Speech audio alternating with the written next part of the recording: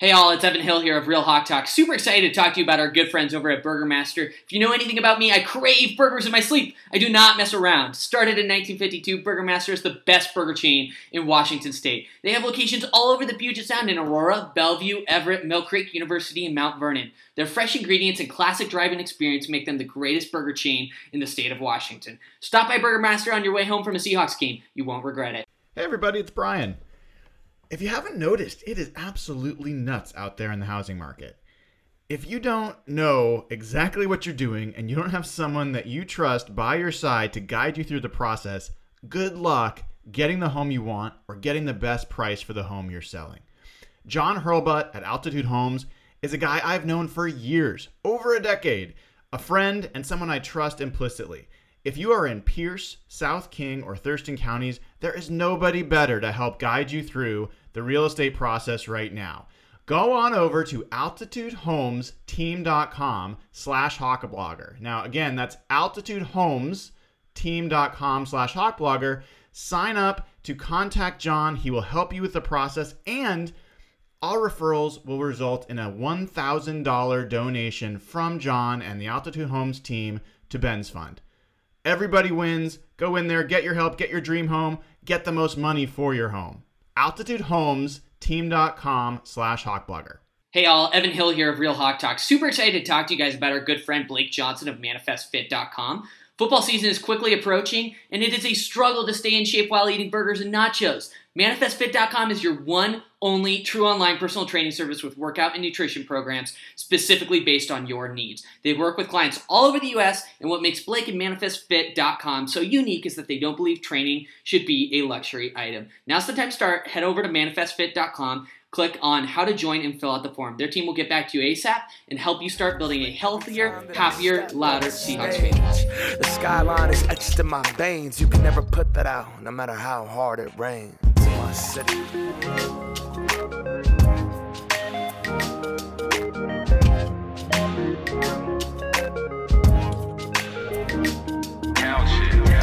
Hello, everybody.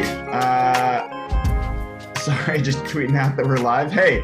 I'm Brian Emhauser at Hawkblogger on Twitter, and the Seahawks 2021 season is now over.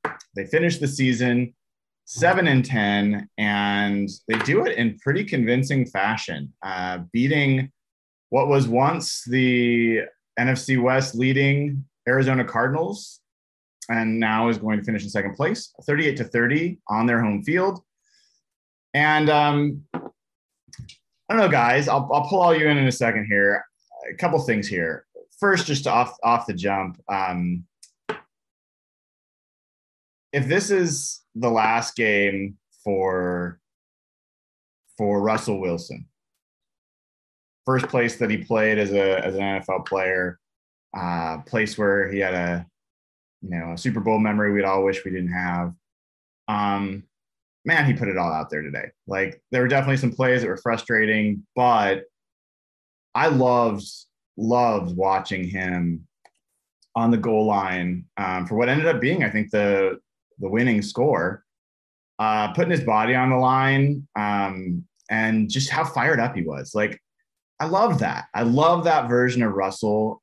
I honestly wish we got to see it a little bit more often, where he is just like lifting people up with how pumped he is and how like fiery. Like, we don't get to see fiery Russell Wilson that often.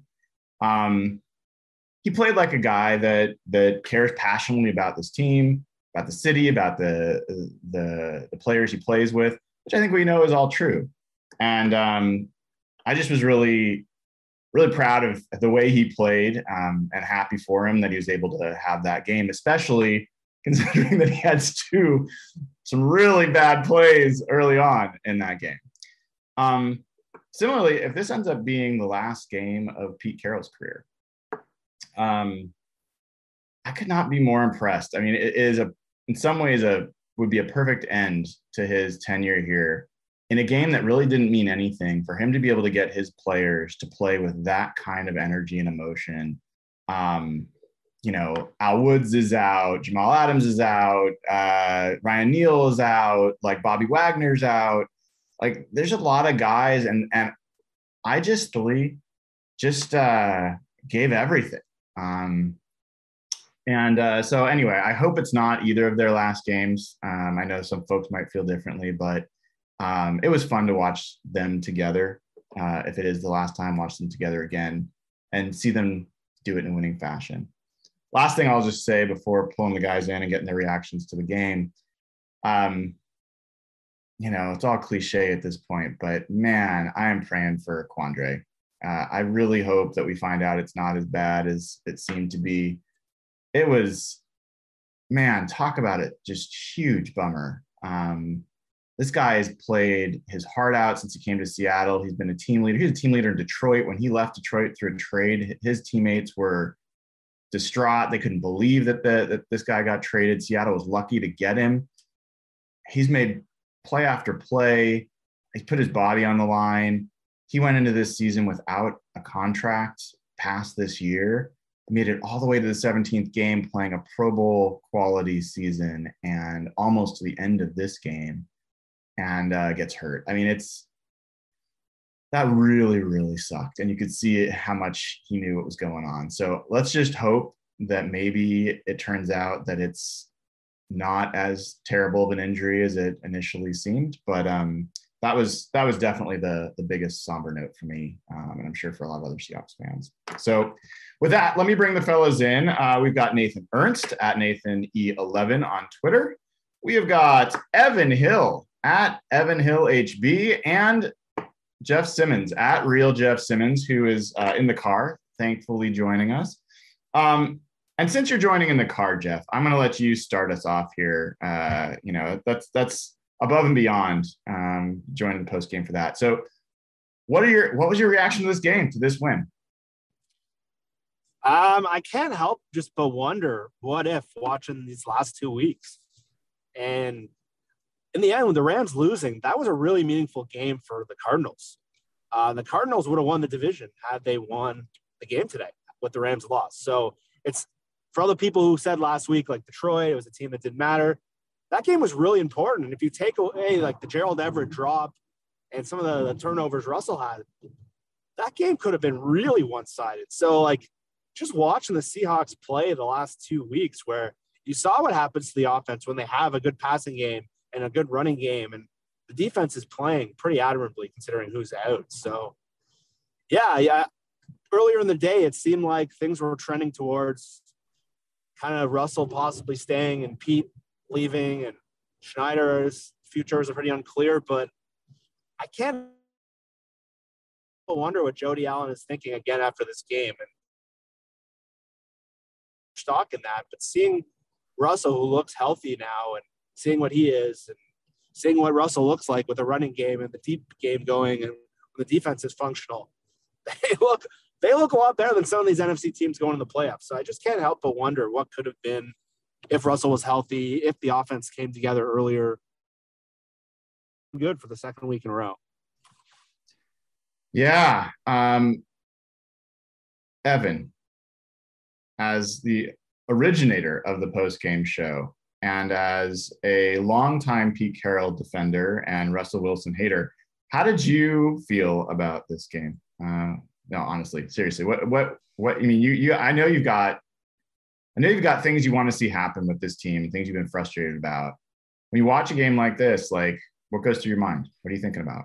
Yeah, this game had me feeling all the emotions, guys. We've had tons of debates about what we want to have happen, what we expect to happen, but this game was just a reminder of, I think, what Pete Carroll, Russell Wilson, John Schneider have been able to accomplish over the past decade, the whirl of emotions that they're able to put us through.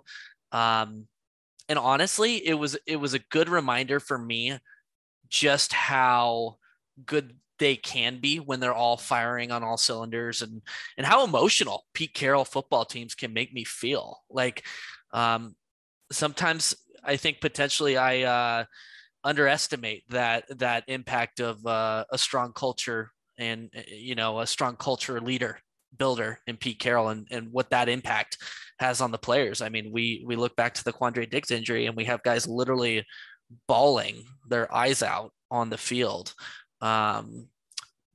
because one of their brothers, just got seriously injured.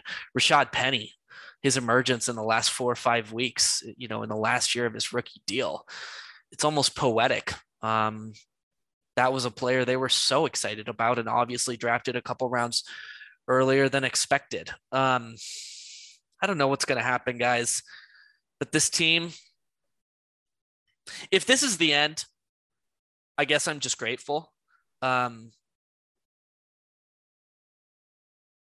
But my heart, I'm going to say something. My heart is softening towards the run it back folks. That's real, dude. I want change. Don't get me wrong. I want change. But if they choose to run it back, I think I'll be okay with it. Yeah, well, we know that your moods, you are mercurial, as they say, Evan. So we know that it changes it from time to time, but I think that's real. I think it's real. I mean, I think if any of us said that we felt one way about this the whole time, I don't even think Nathan's felt the whole way about it the whole time. I mean, and Nathan's pretty steady Eddie. So, well, what's frustrating is today's a good example of what successful Pete Carroll football looks like, and when it's firing on all cylinders, it looks amazing and it's incredible to watch. But like Jeff said, there's an element of frustration because it's they've been so inconsistent at doing this. You know what I mean? When was the last time you could remember the offense firing on all cylinders and the defense playing well? Was it week 1? That was probably it. So yeah, I mean, there's tons of debates we can have, but today was a good reminder of just how good they can be. Okay, let me bring in Nathan. Nathan, you've waited your turn, and with the same backdrop, knowing that could be the last game for 1 or 2 or 3 these big 3 guys. What was going through your mind as you were watching that? What's your reaction to the game? I mean, I don't have really big takeaways from this. It was really nice to have a couple weeks of fun football again. I mean, this has been just a shit show of a season for so many reasons, and so for them to just give us 2 blowout wins, this one's not going to look like a blowout maybe in the final score, but it really was, especially when you consider some of the mistakes and how badly Seattle shot themselves in the foot a couple times in this game. So that was my big takeaway, is it was just nice to have fun football. I don't think I don't know, maybe I have swayed a little bit in the last couple of weeks, but I think that's bad. I think that we should not be, if you change your mind on what you think the future of this franchise should be based on today or even the last 2 weeks, I think that's probably a big mistake. But it's really nice, even with Russ having a couple just real boneheaded plays. It was awesome to see him, looking like what I think, he looked pretty close to 2020, early 2020 Russ the last couple of weeks. And that's been awesome. The line's playing unbelievable. So there are some things that you can look at and say, hey, especially if you're part of the run it back crew, there's definitely positives to take away from that game. Guys, without looking, does anyone know how many times Russell Wilson was sacked in that game? 0? At least 1. Well, the strip sack counts as 1. Well, the first play, the first series, yeah. Okay, so 1. Your guess is 1. Is that what? I think so. There was another one later, wasn't there? I think it was 2. Yeah, so it was actually 1. We sacked 1 time. Second play of the game. That's amazing. We've seen that now. I think over the last 3-4 games, I'm going to pull it up, but I think he's had these crazy games where he's had 0 sacks. Let's see. 1 sack, 1 sack, 2 sacks against Chicago. He did get sacked 3 times against the Rams, 0 sacks against Houston. But I think his sack rate, in the last 5 games is among the lowest of his career. It's the line, I think, to your point, Nathan, has been doing a damn good job. I thought even the sack he took today he didn't need to take. It was supposed to be a 3-step drop, and he saw the rusher coming. I don't know why he didn't just throw it. Whatever. But yeah, I'm curious. Like, I don't know about you guys. Part of the reason I've had a trouble believing in the Cardinals, even when they've had some of these big fast starts. Kyler Murray gets all this MVP buzz, and he looks like a jitterbug, sometimes out there. But he doesn't seem like the guy. Like, did you guys? I mean, we almost spent a ton of time talking about the Cardinals, but I thought that was a pretty unimpressive game from Kyler Murray. And I'm wondering, like, I mean, AJ Green didn't have a great game either, but I thought Russ looked like a much better quarterback today. Did anyone feel differently, or did anyone have a point of view about what they saw from Kyler? He was a little all over the place. I mean, he had some. I don't know. It'll be interesting to see some of the all-22 because, like, I felt a lot of his sacks were coverage sacks. At least, he had time on those plays, right? That was not quick arriving pressure in at least a few of those cases. But then, I also thought that AJ Green looked pretty washed. Zach Ertz is maybe the best receiver they have right now, which is pretty sad considering how much they've invested at that spot. But yeah, so I didn't think he had some great plays. That ball he dropped into Christian Kirk was amazing. But then, yeah, like he also I wasn't too scared, at the end of that game that he was going to mount some kind of incredible comeback. Yeah, I don't know. I think my opinion of him, I think he's shown a ceiling so far, and I haven't seen him eclipse it, whether he's got Hopkins or not. So I don't know. I'll be curious how things go with the Cardinals. And let's talk a little bit about Rashad Penny. Holy shit, guys. Guys, my brain cannot process this. What is going on? Like, as good as he's been, though, like, do you have confidence that he can be healthy for a full year? No. I guess, do we need to have confidence? I guess with Carson still under contract, you know what I mean? Like, could they throw him a couple million bones? And that's not going to get him signed, though, now. You don't think so? You cannot have the run that he's had. When I say a couple million, I mean like $4 to $5 million a year. Yeah, that's more than a couple. Yeah, I guess it is. Sounds Jeff, go ahead. You know in the movie Space Jam when like the aliens steal the powers from someone else? Yeah, totally know that. Feels like Penny like stole Adrian Peterson's powers and it's like turned into Adrian Peterson. Because it's been really fun to watch him. He's been probably one of the most exciting. He's probably been the best running back in the league the last 5 weeks. But like Evan said, I would be very nervous paying him the kind of money that he's probably earned in this last month. I don't know if he could do this, but I think to Nathan's overall point, I see a lot of productive play from the offensive line. I really like that right tackle. I don't know how to pronounce it. Is it Curran? Curran, yeah. Curran. I think he's been a really good run blocking right tackle. I think the guards have played very well. And again, back to the what if point, how much time did we waste this year on Kyle Fuller? And now that the line has kind of been stabilized, it's just frustrating because Penny's been as good as any back in the league. And like you just said in your last point, Brian, if Seattle and Arizona were going into the playoffs next week, I think Seattle could crush them. And Arizona's the 5 seed now. And it's almost frustrating because they could. You telling me they couldn't beat the Niners, who they've beat twice already this year when they weren't playing well, and they couldn't beat, who's the 7th seed? The Eagles. The Eagles? You don't think they could beat? Like, I mean, yeah. Like, by the way, guys, Rashad Penny in his last 5 games, 671 yards. I mean, that is insane. I mean, if you divide that, it's 167.8 yards per game times 17, that would be 2,851 yards. He has been outperforming Aaron Rodgers on EPA per play for the last like 4 or 5 Crazy. weeks. And you know And what? Rodgers hasn't been playing bad. You know what? Like, credit Shane Waldron as a guy that's like been so done with Shane Waldron. I think one of the things that's happened is he's finally learned that it's okay to run the ball. I'm sure Nathan's like going to throw up in his mouth a little if he hasn't already, but I felt like there were so many times where the run game would show something and then you just wouldn't see it.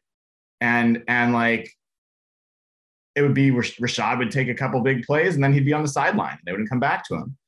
Like the last few weeks, they stuck with him. They fed him the ball. They went first down, second down, or they went second down, third down. Like there was some consecutive running plays. And I thought Phil Haynes played well again. I thought Gabe Jackson played well. I don't know about Ethan Posick. I didn't see. I still don't care. Like, still don't want Ethan Posick as my center, but He's been awesome. he as a run blocker. As a run blocker. At everything. He's been good.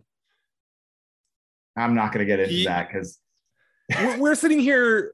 People in the chat are talking about franchising Penny, but we're scared to give Posick credit.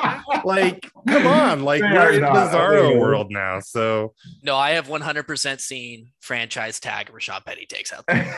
Dude, This is no. 100% a thing. People are asking about this. No. Okay. The For me, that's an tag, absolute no. Is there anyone on this group that says, we should pick okay, that? but even aside from that, Jeff just compared him to, it said he looked like Adrian Peterson. All I'm saying is, if we're gonna give that kind of praise and we're gonna reevaluate priors on Penny, we can reevaluate priors on Posick too. That's all I want. I just want some credit there too, because Posick's played really well. He has played well. the franchise tag is $12.5 million, 2022 Per projected. running back? No Per- way. yes, it is. No. Per over the cap I'm directly. not saying you're wrong about the franchise tag, but like, is Franchise, anybody like, yep. what's the maximum you would pay Rashad Penny per year? Let's say maximum guaranteed. What's the maximum guaranteed money you would give Rashad Penny? Like over like a 2-3 year Period. deal? Yeah, it could be a multi-year deal. You know what? I'd give him like 2 years, 8 million guaranteed. That's the maximum you would go. I think so. I'd be a little lower than that. Jeff? Yeah, I'm about where Evan is. I mean, it's like money's money. Just burn that shit. We're paying Jason Myers like $5 million next I year. know, cut Jason So Myers it's and like give him that money. I don't know, like fucking burn it.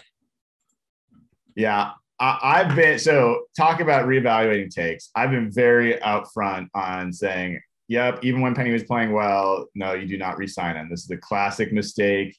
Guy shows up the last part of his contract. He's been injured the whole time. He plays a position where injuries are like super common. And in fact, he's been injured during this run. He was injured today, like I think multiple times, but he managed to play through it.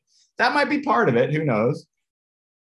But there's no way you can watch what he's done and say, nope, they shouldn't even consider bringing him back. Like, I think that's just, So that's they're really paying tough. Chris Carson $5 million next year, and he has a cap hit of about 6.5. Would you be comfortable allocating about $10 to $11 million towards the running back position next year? Can Carson You don't think be- Carson will get cut? I think Okay. Carson's going to get cut. I don't know. They have I some don't kind of know. option on his deal, right? Yeah, I think there was set up for a potential cut after 1 year. I mean, they definitely can cut him. I think they'll cut him personally. Yeah, that's my expectation, Jeff. They would save 3.5 by cutting him. I just don't think his body just hasn't held up. Mm-hmm. And he might retire. We don't know that he's even. Yeah, like really since Like- 2018, like he just hasn't been able to hold up. That's a different conversation. Yeah. we still have not heard from the Seahawks so far. I think they're still the locker room still celebrating. For what it's worth. I mean, if Chris Carson decides to return in 2022 and you don't cut him, who's your lead back? Do you go with a lead back or do you just timeshare it?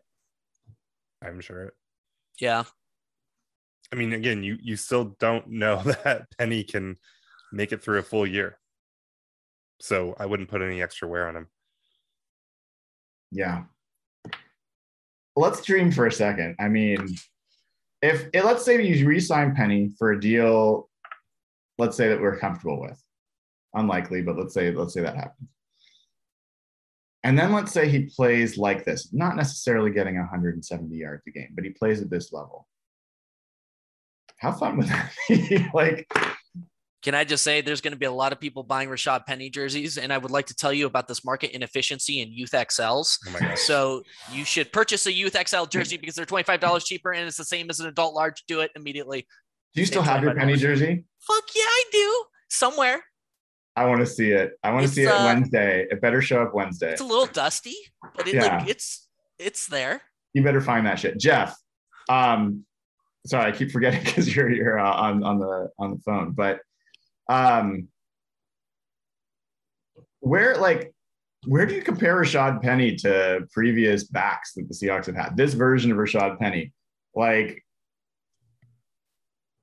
is there anyone that he reminds you of in terms of previous Seahawks players?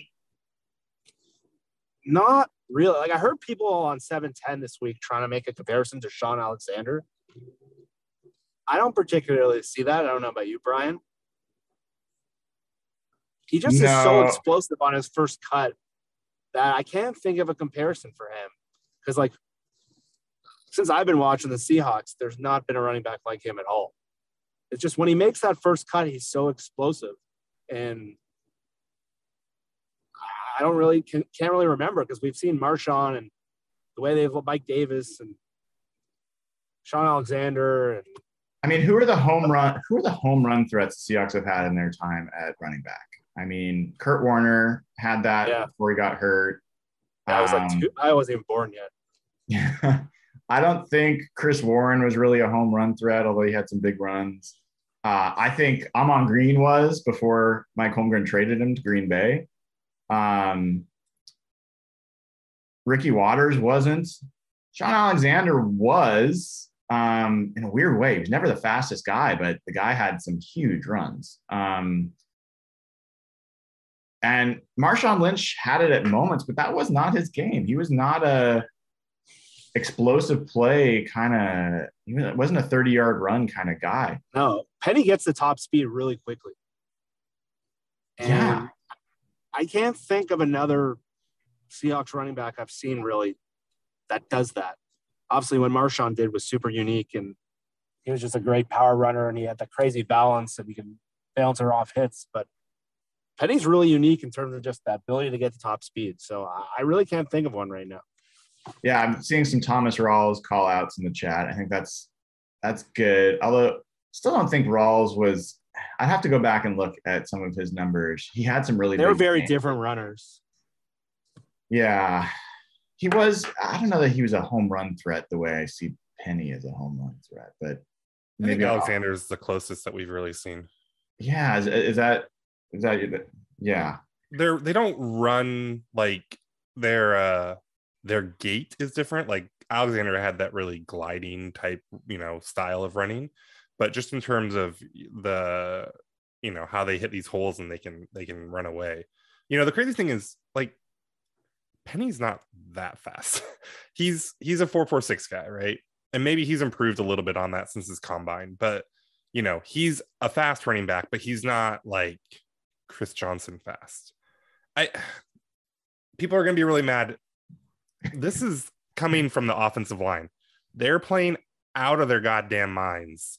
And Penny has got a good skill set to take advantage of it. And Penny's doing things, right? I mean, his best run today was probably that 10-yard run where he like juked sideways and it slipped out of a tackle, and then Lockett had that nice block on the edge and he got around and got like 10 yards, right? You look at like the 62-yard run, and that was him being fast, which good, he's fast, he can outrun, but like that hole was gaping. So I don't see Penny as some irreplaceable skill set. I think he's fit this line, and I mean, any running back would fit this line really well, right? But like Carson probably doesn't house that one at the end because he's not as fast as Penny, but like the idea that Penny's doing something that most other running backs wouldn't do with this type of blocking, I'm not really buying it. That's interesting. I mean, I don't know, Evan. I think the offensive line is playing great. So I agree with you there 100%. I think there's something different about a guy that houses the ball. Like, there's been open holes before, and we haven't seen guys take it all the way for a touchdown. And the 62-yard run, I thought was a great example. I mean, the point is that I guess they're working together, right? Like, whoever you give credit to, this combination is working really, really well. And I also wonder what you guys think this means about Shane Waldron. Like, there's a little bit of me that's, and maybe Jeff, you're a better person to ask about this, but if anyone has a point of view, speak up. Shades of like 2002, when like late in the season when Matt Hasselbeck started to figure things out, and all of a sudden the offense caught fire, and I think it saved Holmgren's job. He lost the GM position, but he stayed on as coach, and they just kind of like found themselves at that point. Do any of you feel like the offense like has turned a corner, and that this is a meaningful change versus just who they were playing? Or do you think, or do you just set it aside as not that big of a deal?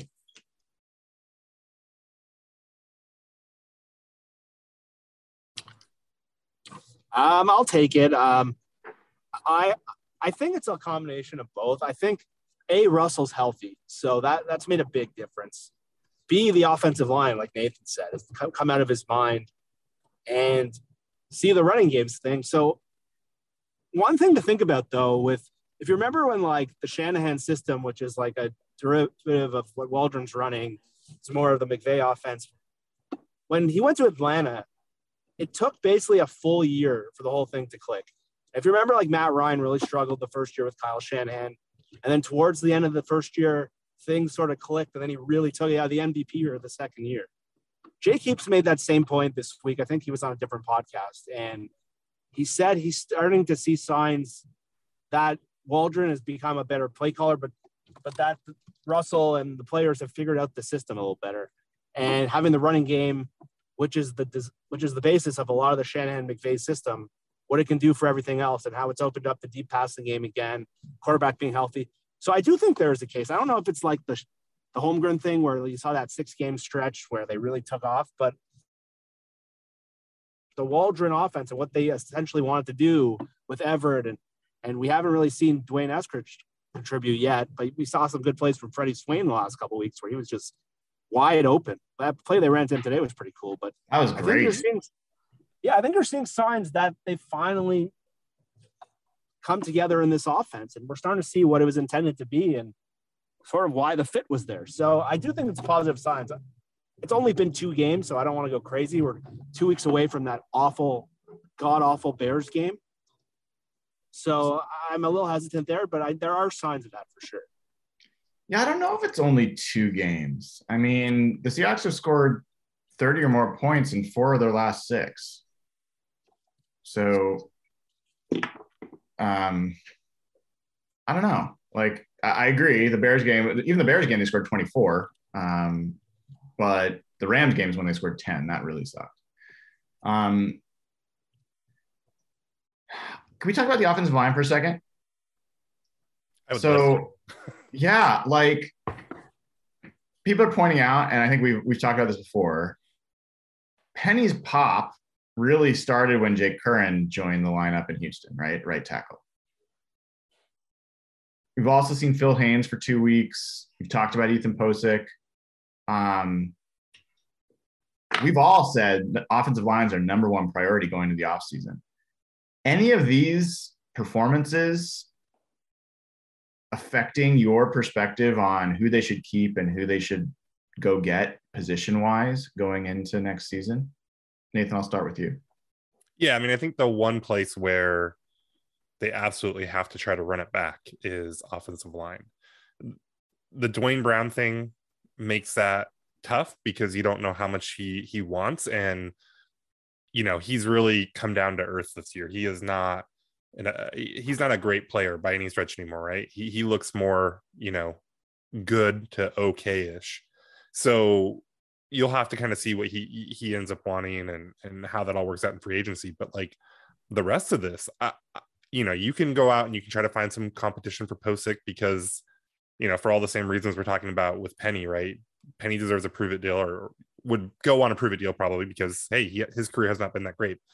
Posick's the same way, but he has played really well. So Curran, Jackson, Lewis, you have Haynes in the mix that could potentially earn a starting spot. You've got Posick. You find another center that, is better than Fuller if Posick does get hurt or can't play or isn't, can't keep it up. I think that's basically it. And then you try to keep Brown or figure out the left tackle situation. But other than that, I think this offensive line, that's been there's been two things that have been really encouraging the last few weeks. One is the offensive line, obviously. Russ's process has been a ton better. He's been getting the ball out quicker. He looks more comfortable. I think that's a lot of why the Shane Waldron appreciation has increased lately. So yeah, those are the two things. So I would keep this offensive line intact as much as possible. Really? So just keep running back. Is that where you are, Evan? Like no changes, just keep this offensive line as it is? I think the tackle position is what makes me most open to change, especially right tackle. I don't think Nathan mentioned that. Brandon Shell is a free agent this year. I'm not sure you have to bring him back. 6 to 8 weeks ago, my answer would have been very different, actually. But with, is it Curhan or Curhan? We don't know. We don't know. I call him Curran. So who knows? Jake at right tackle. Jake. JC.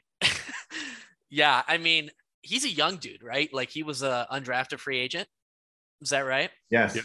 California.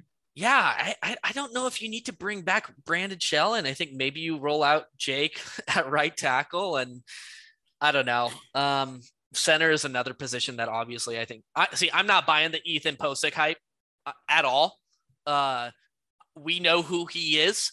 I am not being deliberately misled by him. I refuse to be. I do not think he's the long-term solution at center. They need to bring in somebody at center. Left tackle is a tough one just because of the reasons that Brian mentioned. You don't know what he's going to want cost-wise, blah, blah, blah. But you do have to start thinking about his successor, whether you're keeping Russell or not. I'm seeing some people say it is Curhan.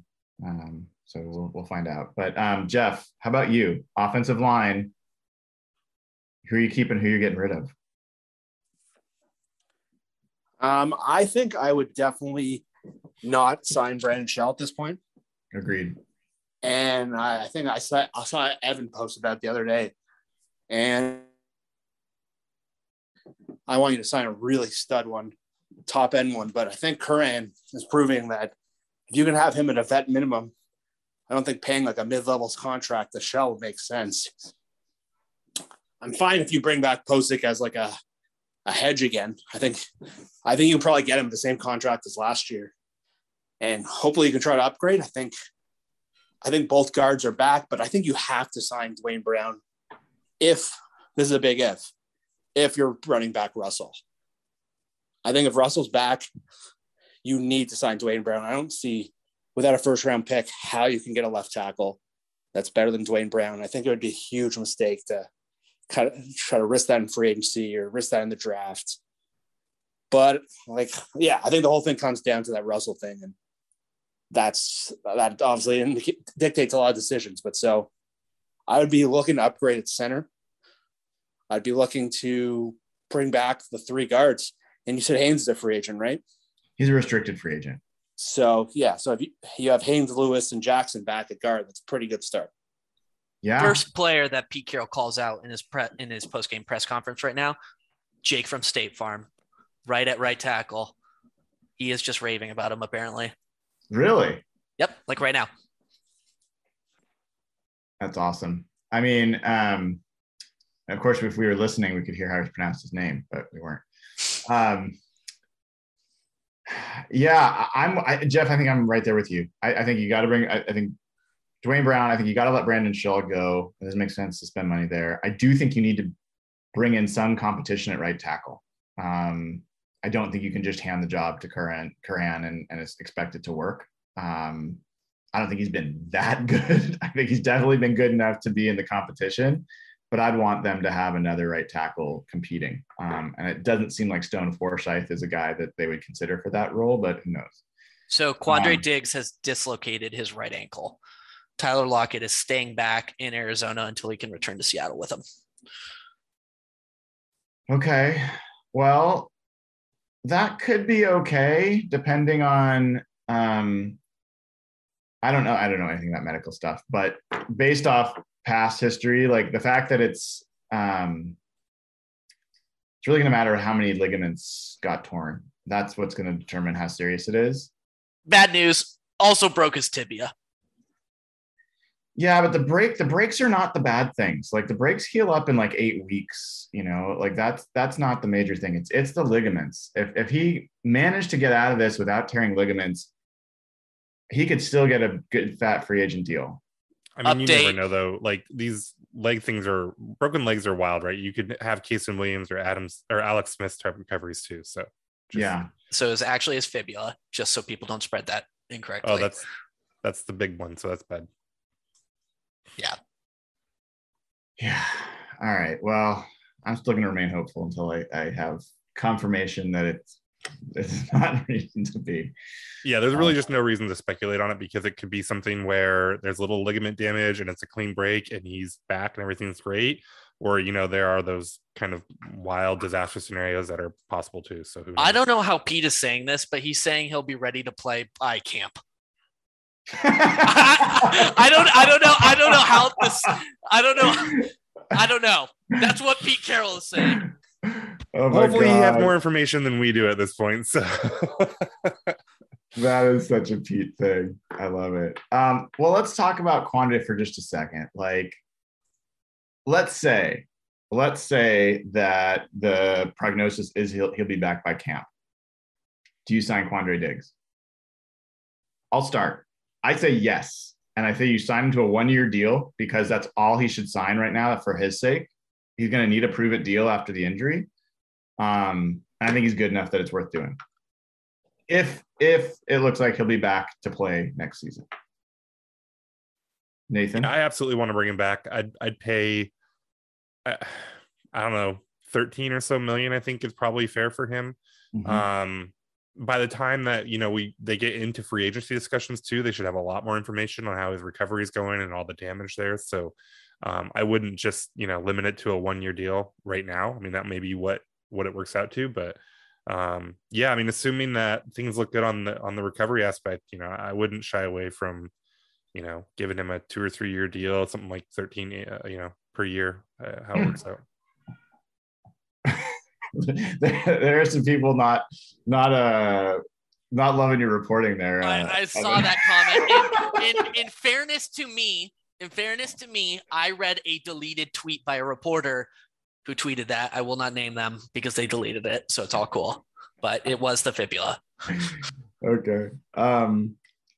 It's interesting. Evan, Jeff, would you sign Diggs for more than a year with this injury that just happened? Yeah, I'd be comfortable. I don't think this is going to be, I mean, again, not a medical doctor, but I don't think this is an injury that like completely ruins his career or anything like that. I would totally give him like a 3-year, $39 million deal, 20 something guaranteed. Yeah. He's worth that to me. No questions asked. Interesting. Jeff, how about you? Yeah, I have about the same numbers. You saw his impact just in terms of what he brings, just not only from just a talent's perspective, but like just you seeing the reaction of the other players when that happened. I think you see what he means to the team and what he means to the defense. And assuming that his injury, they'll know a lot more. And frankly, we've seen how they've tried to replace free safeties before. And we saw 2 years of Tedrick Thompson. And I don't know if John and Pete will be back at this point. I don't know who will be making the drafting pick.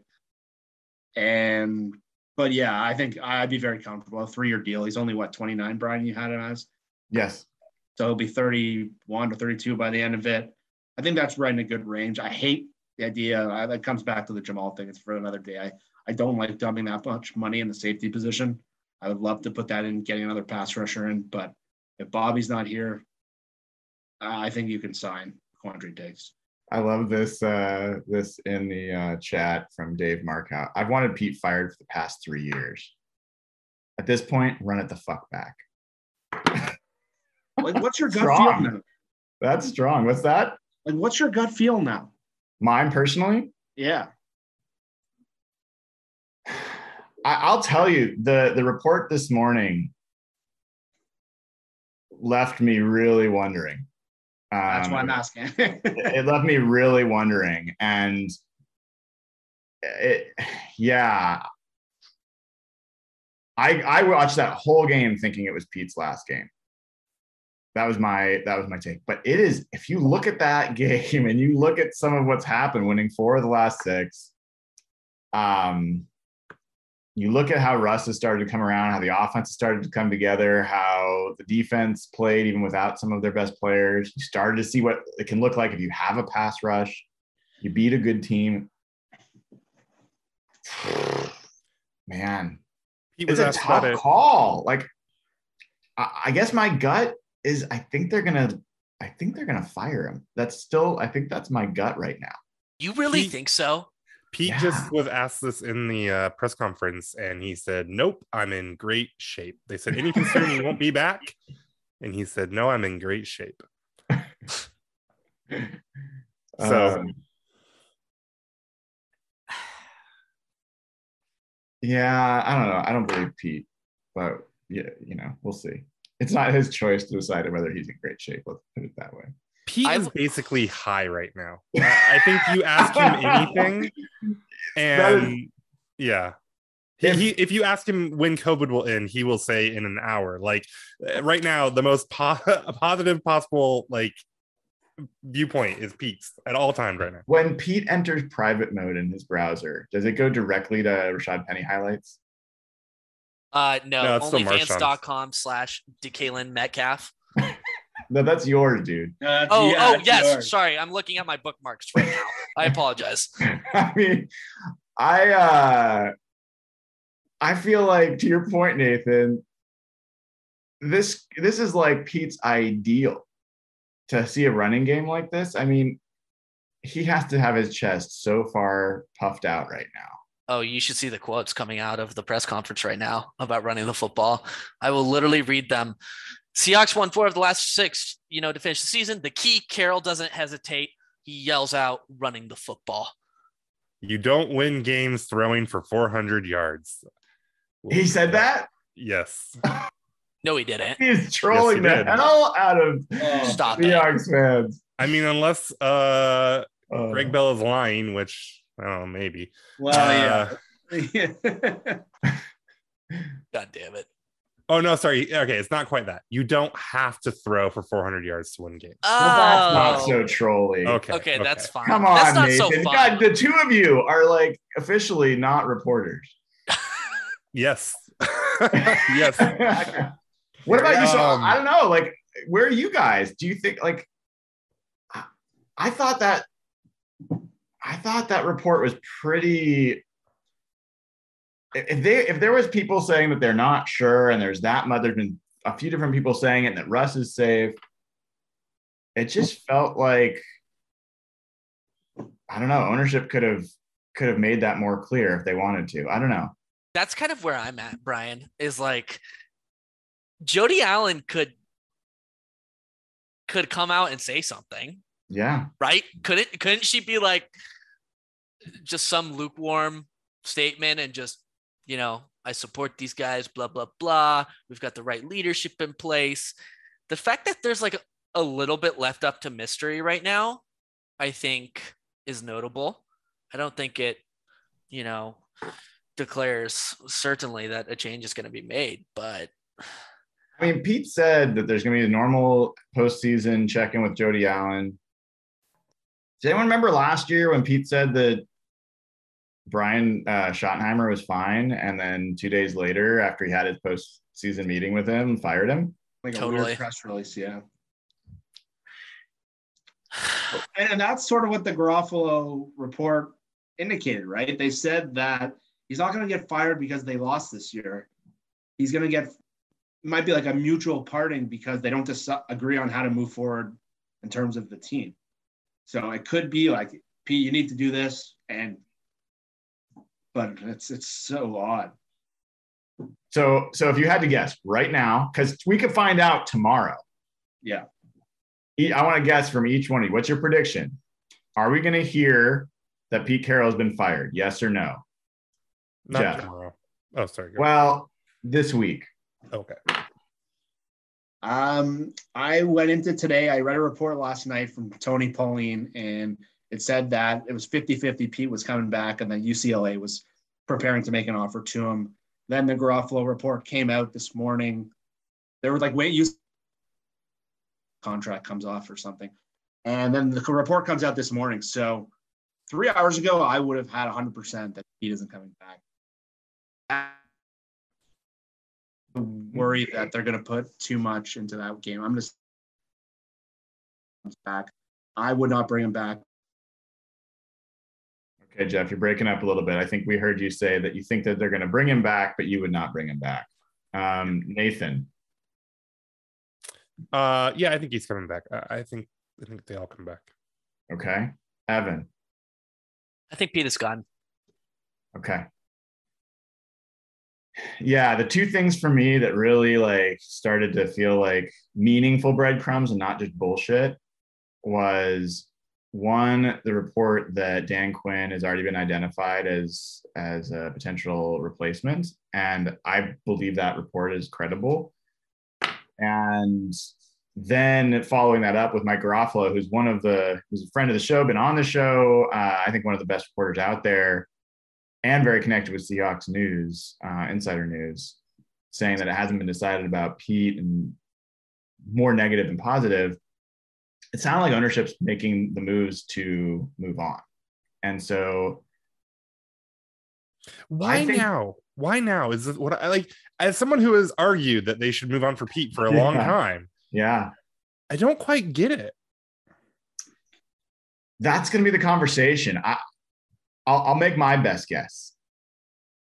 It could be that, I mean, what people don't understand sometimes is ownership and head coaches and like, they don't always get along so well. And there can be power struggles for long periods of time. Holmgren certainly did not get along with ownership at all.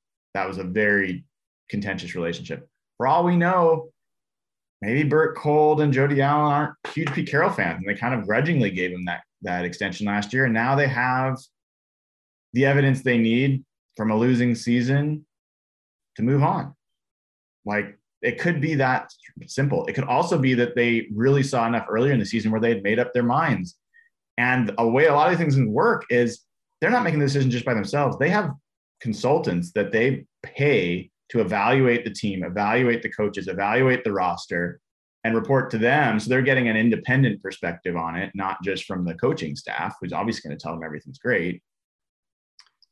And they might have already been down that road and then started to look for coaches like Dan Quinn. So like, that's what started getting in my head. Like that train's already moving. And so I have a hot take on this that I know you're going to disagree with, at least part of it. Okay. I think John and Russ have turned on Pete. Ooh, I like that. Ooh. Because here's the thing. If either of them went to bat for him, he wouldn't be gone. Especially like if John, right? If John was like, I don't want to replace Pete. I don't want a new coach. This is my guy, right? Or if Russ is like, no, I want to stay here. I want to keep going with Pete. I don't imagine that they'd fire him, right? I have a slight chub. Keep going. No, I mean that's just kind of it. I don't have. But right, I mean, like if both of them for sure, but even if either one were going to go to bat for Pete, don't you think that it would just be a done deal that Pete would come back? I don't think John. I think you're giving John too much pull sway. You don't think that he has like if they're like, John, you're good, we're keeping you. You're our guy. You're gonna make the draft picks and trade them all away for mediocre safeties or whatever it is, right? Like you don't think he can? But they're like, but hey, you're gonna have to hire a new coach. You don't think he's got any kind of opportunity there to be like, but I don't want to hire. It would be hilarious if they fired Pete and gave John control to hire coaches, and John went around and hired Pete.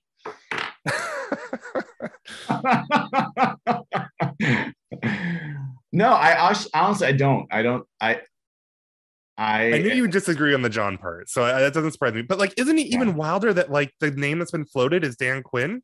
Like, what if Pete, but make him bald and with a goatee? Like, that's just like what is like that's the super strange. Like, it's not like But you Dan know Quinn's the not a Kellen Pete Moore Carroll thing, which I disciple. don't love. But yeah, go ahead. Dan Quinn's not a Pete Carroll disciple. He predates Pete Carroll. I know, but still.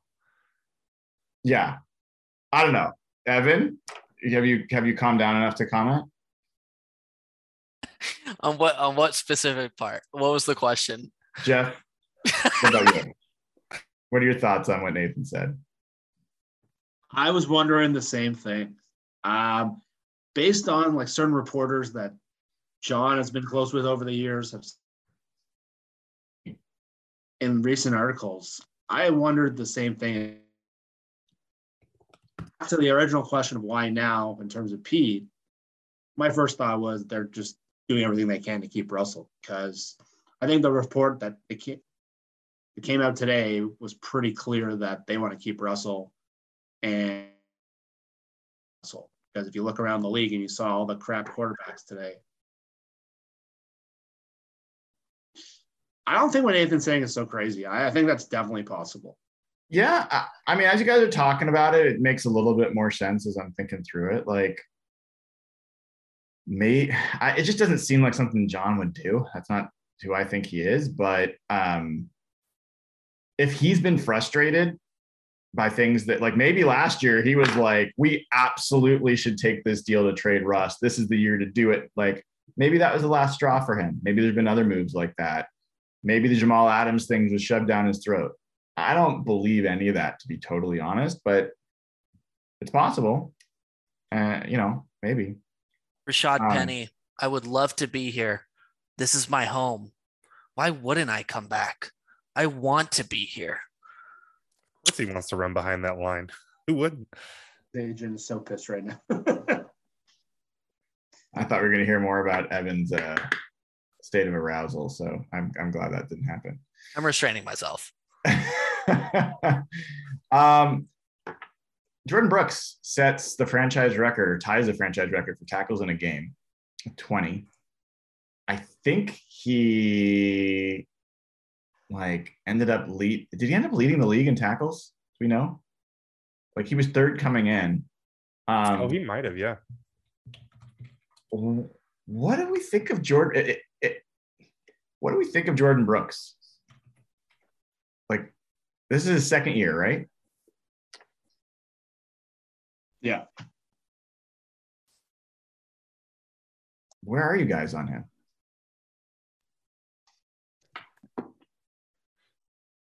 I mean, for me, he just needs to. He's pretty mistake prone still. There are moments. That pass today to Christian Kirk is really interesting because, on the one hand, like, I don't know how you cover it better from his perspective, but it's also weird that that's like the third or fourth time that we've seen that exact pass, right? Like, I think Rodgers dropped one in. It's happened at least once or twice more. So, I think that there's some questions about him in coverage still. And I think Pete said this too. Didn't he have some comment about how, where they were talking about on the broadcast, right? That like Brooks is like out of this world athletically, and there's just some stuff he needs to like figure out coverage wise. I mean, I think he's mostly good there. So, I think he's overall like definitely a positive player right now. But in terms of like, what can his ceiling be? There's Bobby-esque type ceiling there, but he's got to iron out a lot of some ugly mistakes, right? Like, even if you don't really, knock him too much for that one pass to Kirk, which I really wouldn't, but then he has the missed tackle later in that game, which is just, bad. So he's pretty boomer bust right now, but hopefully with time that evens out and he can really, he can potentially challenge for all pros, especially, if he leads the league in tackles this year. That sets him up just from a recognition point to do that. He did break the team record with 183 tackles this year in his second year. I mean, that's impressive. Jeff, did you have any thoughts? I thought I heard you jump in there.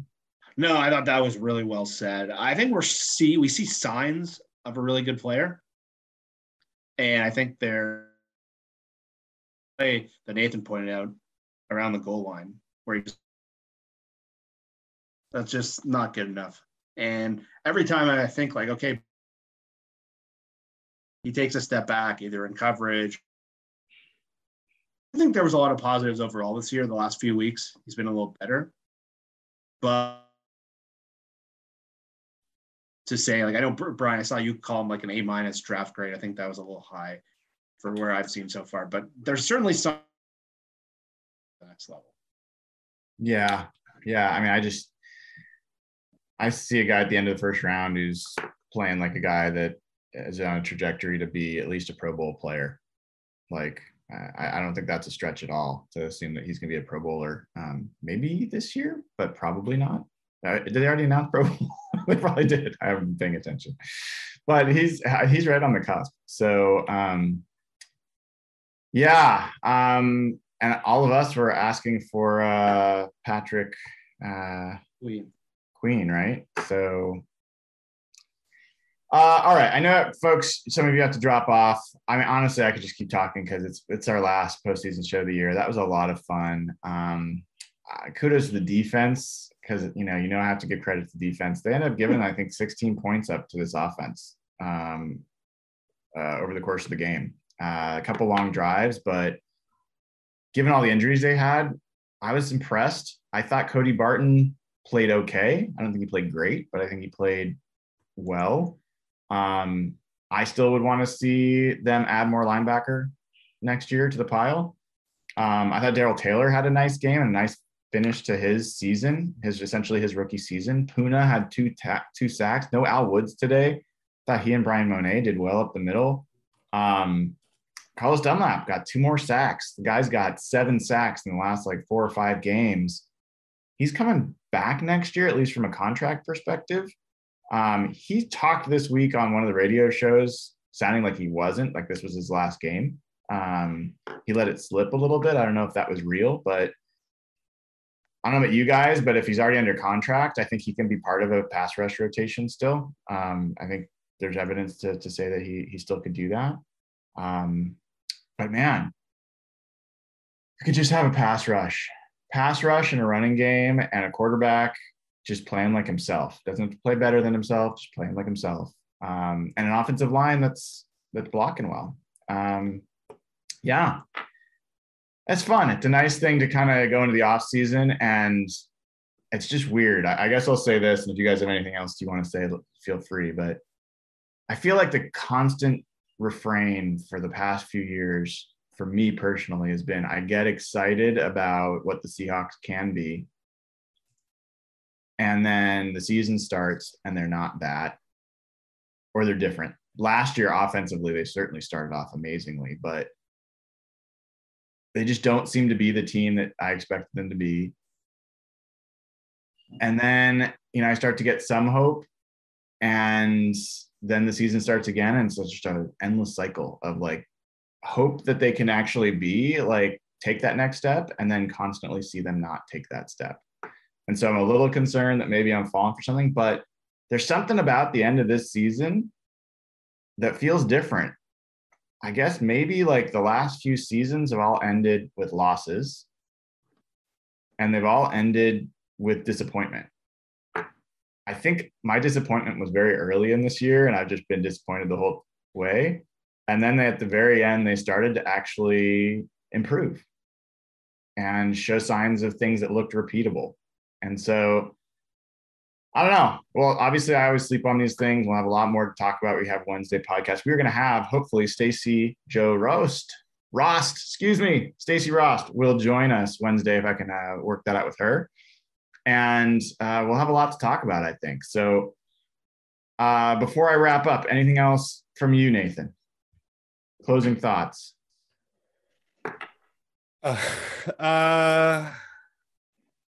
No, I don't. I'm really excited to see what the next few days and the next few weeks bring this team.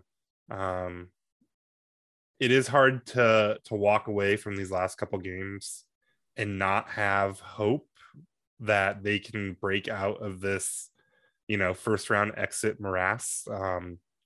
A lot of that hope is built on, having a running game that outperforms Aaron Rodgers, which I don't know if that is sustainable or not. But we're dumb fans, and so it's hope nonetheless, and that's nice. It's been a while. It's been a while since we had something kind of different to talk about, and it feels different right now. And the wins and everything, it feels pretty good right now. So, yeah, it was a really nice way to end the year. Jeff, any last thoughts? Yeah, my thought really just goes back to something Nathan said earlier in the show. It was just nice to see fun football again, because really this season was just pretty tough. And I can't remember any year of Seahawks football since I've been watching. We've been really, other than the Jim Morris season, where I just dreaded watching them play. And I wouldn't even put them on like the main screen. I usually watch with 3 screens, and sometimes they'd be on my second screen. And that's just so abnormal for me. So whether it was just Rashad Penny or Russell getting healthy, I just really enjoyed watching them these last couple of weeks again. To me, that was inspiring. I was kind of towing the line this year on like, do you keep Russ? Like, is he? And seeing him the last 2 weeks, I've come back to him, and maybe I was jumping the gun on that. Just again, watching so many other Baker Mayfield style situations and digging a little into the draft. I think they need to figure out how to move forward with Russell. And if that's moving on from Pete, I'm fully on board with that, because of just how important that position is. And I don't think we're as far away as maybe what we talked about those last few weeks, where you get this pass rush going, you bring back the offensive line, you get a quarterback going. I think they can be pretty good. So maybe I'm overreacting to the end of the year, but I think a lot of the pieces are there that they can kind of hit the ground running. So again, I just looked, the Seahawks are going to end up giving away the 10th pick. Doesn't feel as bad as a top 5 pick, where I was looking at a couple weeks ago. Still sucks. That trade was a disaster in every possible way. Jamal's been hurt both years, and really we've been fine without him. So everyone who called that trade bad, pat yourselves on the back. You were right. But yeah, again, overall, it was just nice to have something fun again and get excited about the team again, because today's game was awesome. Last week, and like there was just like a month ago, I hated watching the Seahawks play, like that Rams game. And so hopefully this can roll over. I'm hoping, like Nathan said, we see some interesting news the next couple of days, and nothing gets me more excited than the offseason if you have someone different either doing your drafts or making coaching changes. So hopefully we can get something to kind of fire us all up going through these next few months. Hey, real quick, do you guys, random trivia, completely changing the topic. Do you guys know how many yards Tyler Lockett ended the year with, receiving yards? It was over 1,000. I know that. Probably like 1,200 or something. It was 1,175, almost 1,200 yards. Did you guys realize that going into this game? Mm-hmm. I only did because I was shocked when I heard a few games ago they went over 1,000 yards. I was like, what? But yeah, that came out of nowhere for me. Like, I would have guessed. I would not have thought he had 1,000 yards this year, and for him to almost hit 1,200 is insane. I don't know if I just wasn't paying attention or what, well, but like, think about last year, man. Well, hold on, guys. Florio just tweeted that signs point to a return for Carroll and Schneider. So here's the other thing that I wonder about this game. I know that we're trying to end, but no, I could go on. So I'm just being thoughtful for you guys. Pete's attitude today makes me think that he was told if he wins, he comes back, which is just the dumbest way to run a team. And I would be very critical of Allen if that was the case. But the way that they talked about this being their Super Bowl, and the way that they just partied in the locker room for an hour or whatever, and the way that he was so confident saying that he was good coming back, there's part of me that thinks that he was told, hey, you win, you come back, you lose, you go home. That would be so stupid if they. It would be so stupid. Everything I just said about hope going into the offseason would instantly come crashing down. I mean, if they said you're fine, don't worry about it, that'd be fine with. If they said win and you're in, that would be stupid. Or maybe it's that. Maybe he did get the reassurance this week or something like that. $15 million a year. His new contract. It's not surprising. I mean, that's why I kept saying people they just signed him an extension last year. Owners don't want to pay $50 million to somebody to not work for them. So the buyout would be $60 million for Pete. That's a lot of money. That's a lot of money. That's a lot. Even for a billionaire. That's basically the basis of Florio's point here. I don't know if there's. Yeah, that sounds like I wouldn't put too much into that tweet. No. That's just reading between the lines. But I just want to concur with what you guys are saying. It was fun. It was fun. That's really what it is. It was fun, and it's been so far from fun for a lot of this year and for part of last year. There's some folks in the chat saying we all owe a huge apology to Russ. I don't know that I think that's true. If anything, I thought like this is a perfect example of a game where Russ had some great plays and Russ almost cost the team the game. Like he made some really, really bad plays, but they had a good enough team effort that they won and it felt great. Like he didn't have to do everything. He didn't have to be Superman for them to win this game. That's, I think, part of what's cool. Like Russ can be Superman, but if you surround him with, I'm not a comic book guy, but if you surround him with, what is it? What's Superman's group? It's not the Avengers. They have something else, right? We'll go with the Avengers because they're better. Yeah. Okay. So, right. I think if you have a cast that can actually excel around him, then it just makes him that much more dangerous. And so, or dangerous, as people will say. So that made this. Sorry, I know. Again, we're trying to end, and I'm just. I have rants now all of a sudden. But like, go. That was one of the things that made this year so fucking miserable for me. Is that everybody just retreated, and I have been on I was an extreme for a long time, and then like I was one of the children of the revolution that got eaten by the revolution or whatever, because it just felt like people went to like fucking ridiculous extremes. Like nobody owes Russ an apology. He played like ass for like 5 weeks. He rushed himself back from an injury that he has later on admitted that he wasn't right from. So no one owes Russ any apology. And like, I don't know, they're just this year went to shit and everybody went insane trying to like not just confirm their priors, but like take their priors to new levels for some reason. Yeah. And it was ridiculous. Like there was very valid criticism of Pete, of Ken Norton Jr., of Shane Waldron, of Russ, of whoever you want to like. This team did not win 7 games because they were secretly great. Like they have that in them and they have showed that the last couple of weeks, but this, I don't know.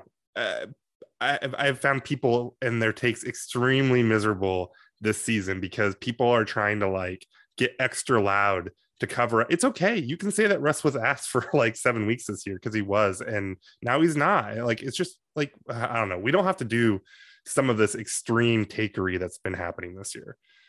I love that. And the only thing I'd add is I think that if there's anyone that owes Russ an apology, it's people that said that they thought he was washed. That like, you know, he's showing signs that he's just not going to be able to play anymore. I don't think any of us ever said that. I think we talked about him losing his athleticism and that impact on his ability to scramble and how it's going to make him be as a quarterback might be less than what he's been. But I don't think any of us said like, in fact, I know I've come out specifically and said, I don't believe that for a second. I think Russ can be every bit the quarterback from a passing perspective that he's been. So, yeah, if you were trying to say Russ was done, fine. I think Russ has looked like Russ, you know, and that's a good thing. It's also been frustrating at times.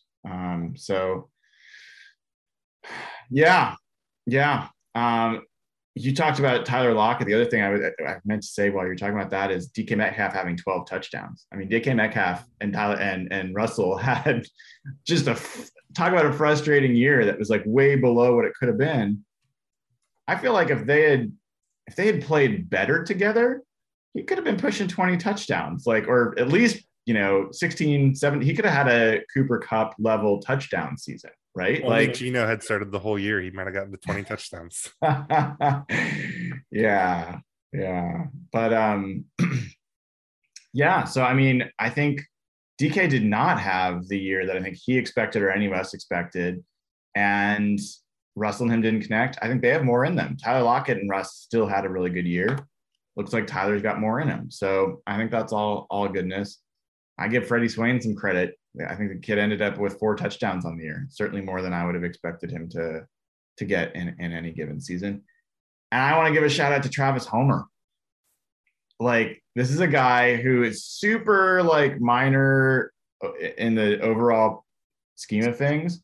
I thought he was a great special teams player. I thought that play he had today, we didn't talk about it at all, but I thought that was an amazing play, one-man play, almost blocking the punt, tackling, forcing the fumble twice, essentially.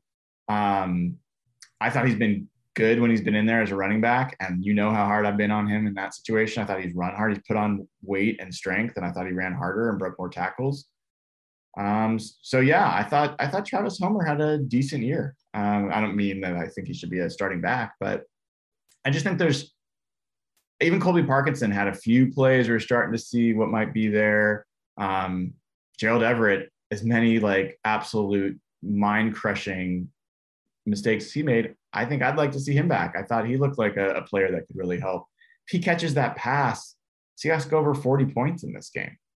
Like, that was an easy catch. So yeah, I thought Sidney Jones again had a decent game today. I thought DJ Reed had a decent game today. I'm scared about how much those two are going to get paid. I think Jones will be reasonable, because I think that there's probably a relationship there with the team. And you know, I think coming back here will be safe for him to rebuild his career, continue that. DJ Reed might get just paid. Yeah. And deserves it. He's played really well. All right. Going once, going twice. Anything else? Nathan, you've had good additions. Josh Jones is better than Jamal Adams. All right, bye. Yeah. That's one of the last pieces, man. If they can find a way to actually get the most out of Jamal Adams, they haven't done that yet. And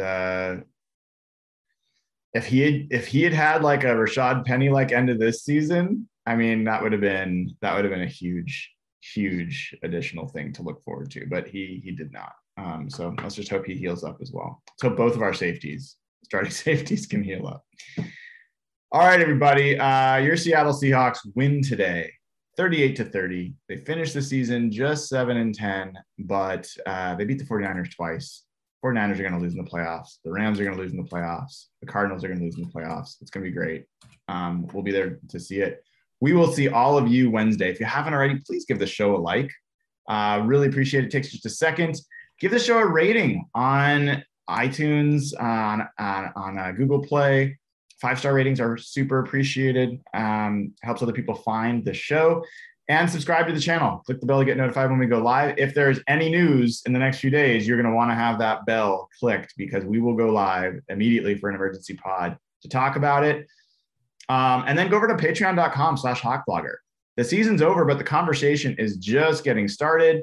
You get immediate access to our Slack channel where people are talking about the Seahawks 24/7. And the proceeds go to a great cause. So we've given over $200,000 to charity over the years, and it looks like we're going to be able to make another large donation this year, thanks to all of your support. So everybody, thank you for persevering through what has been the most frustrating season in recent Seahawks history, but one that ended with some real interesting intrigue and mystery. And we're going to learn a lot together over the next few days and weeks. And then the postseason will really begin.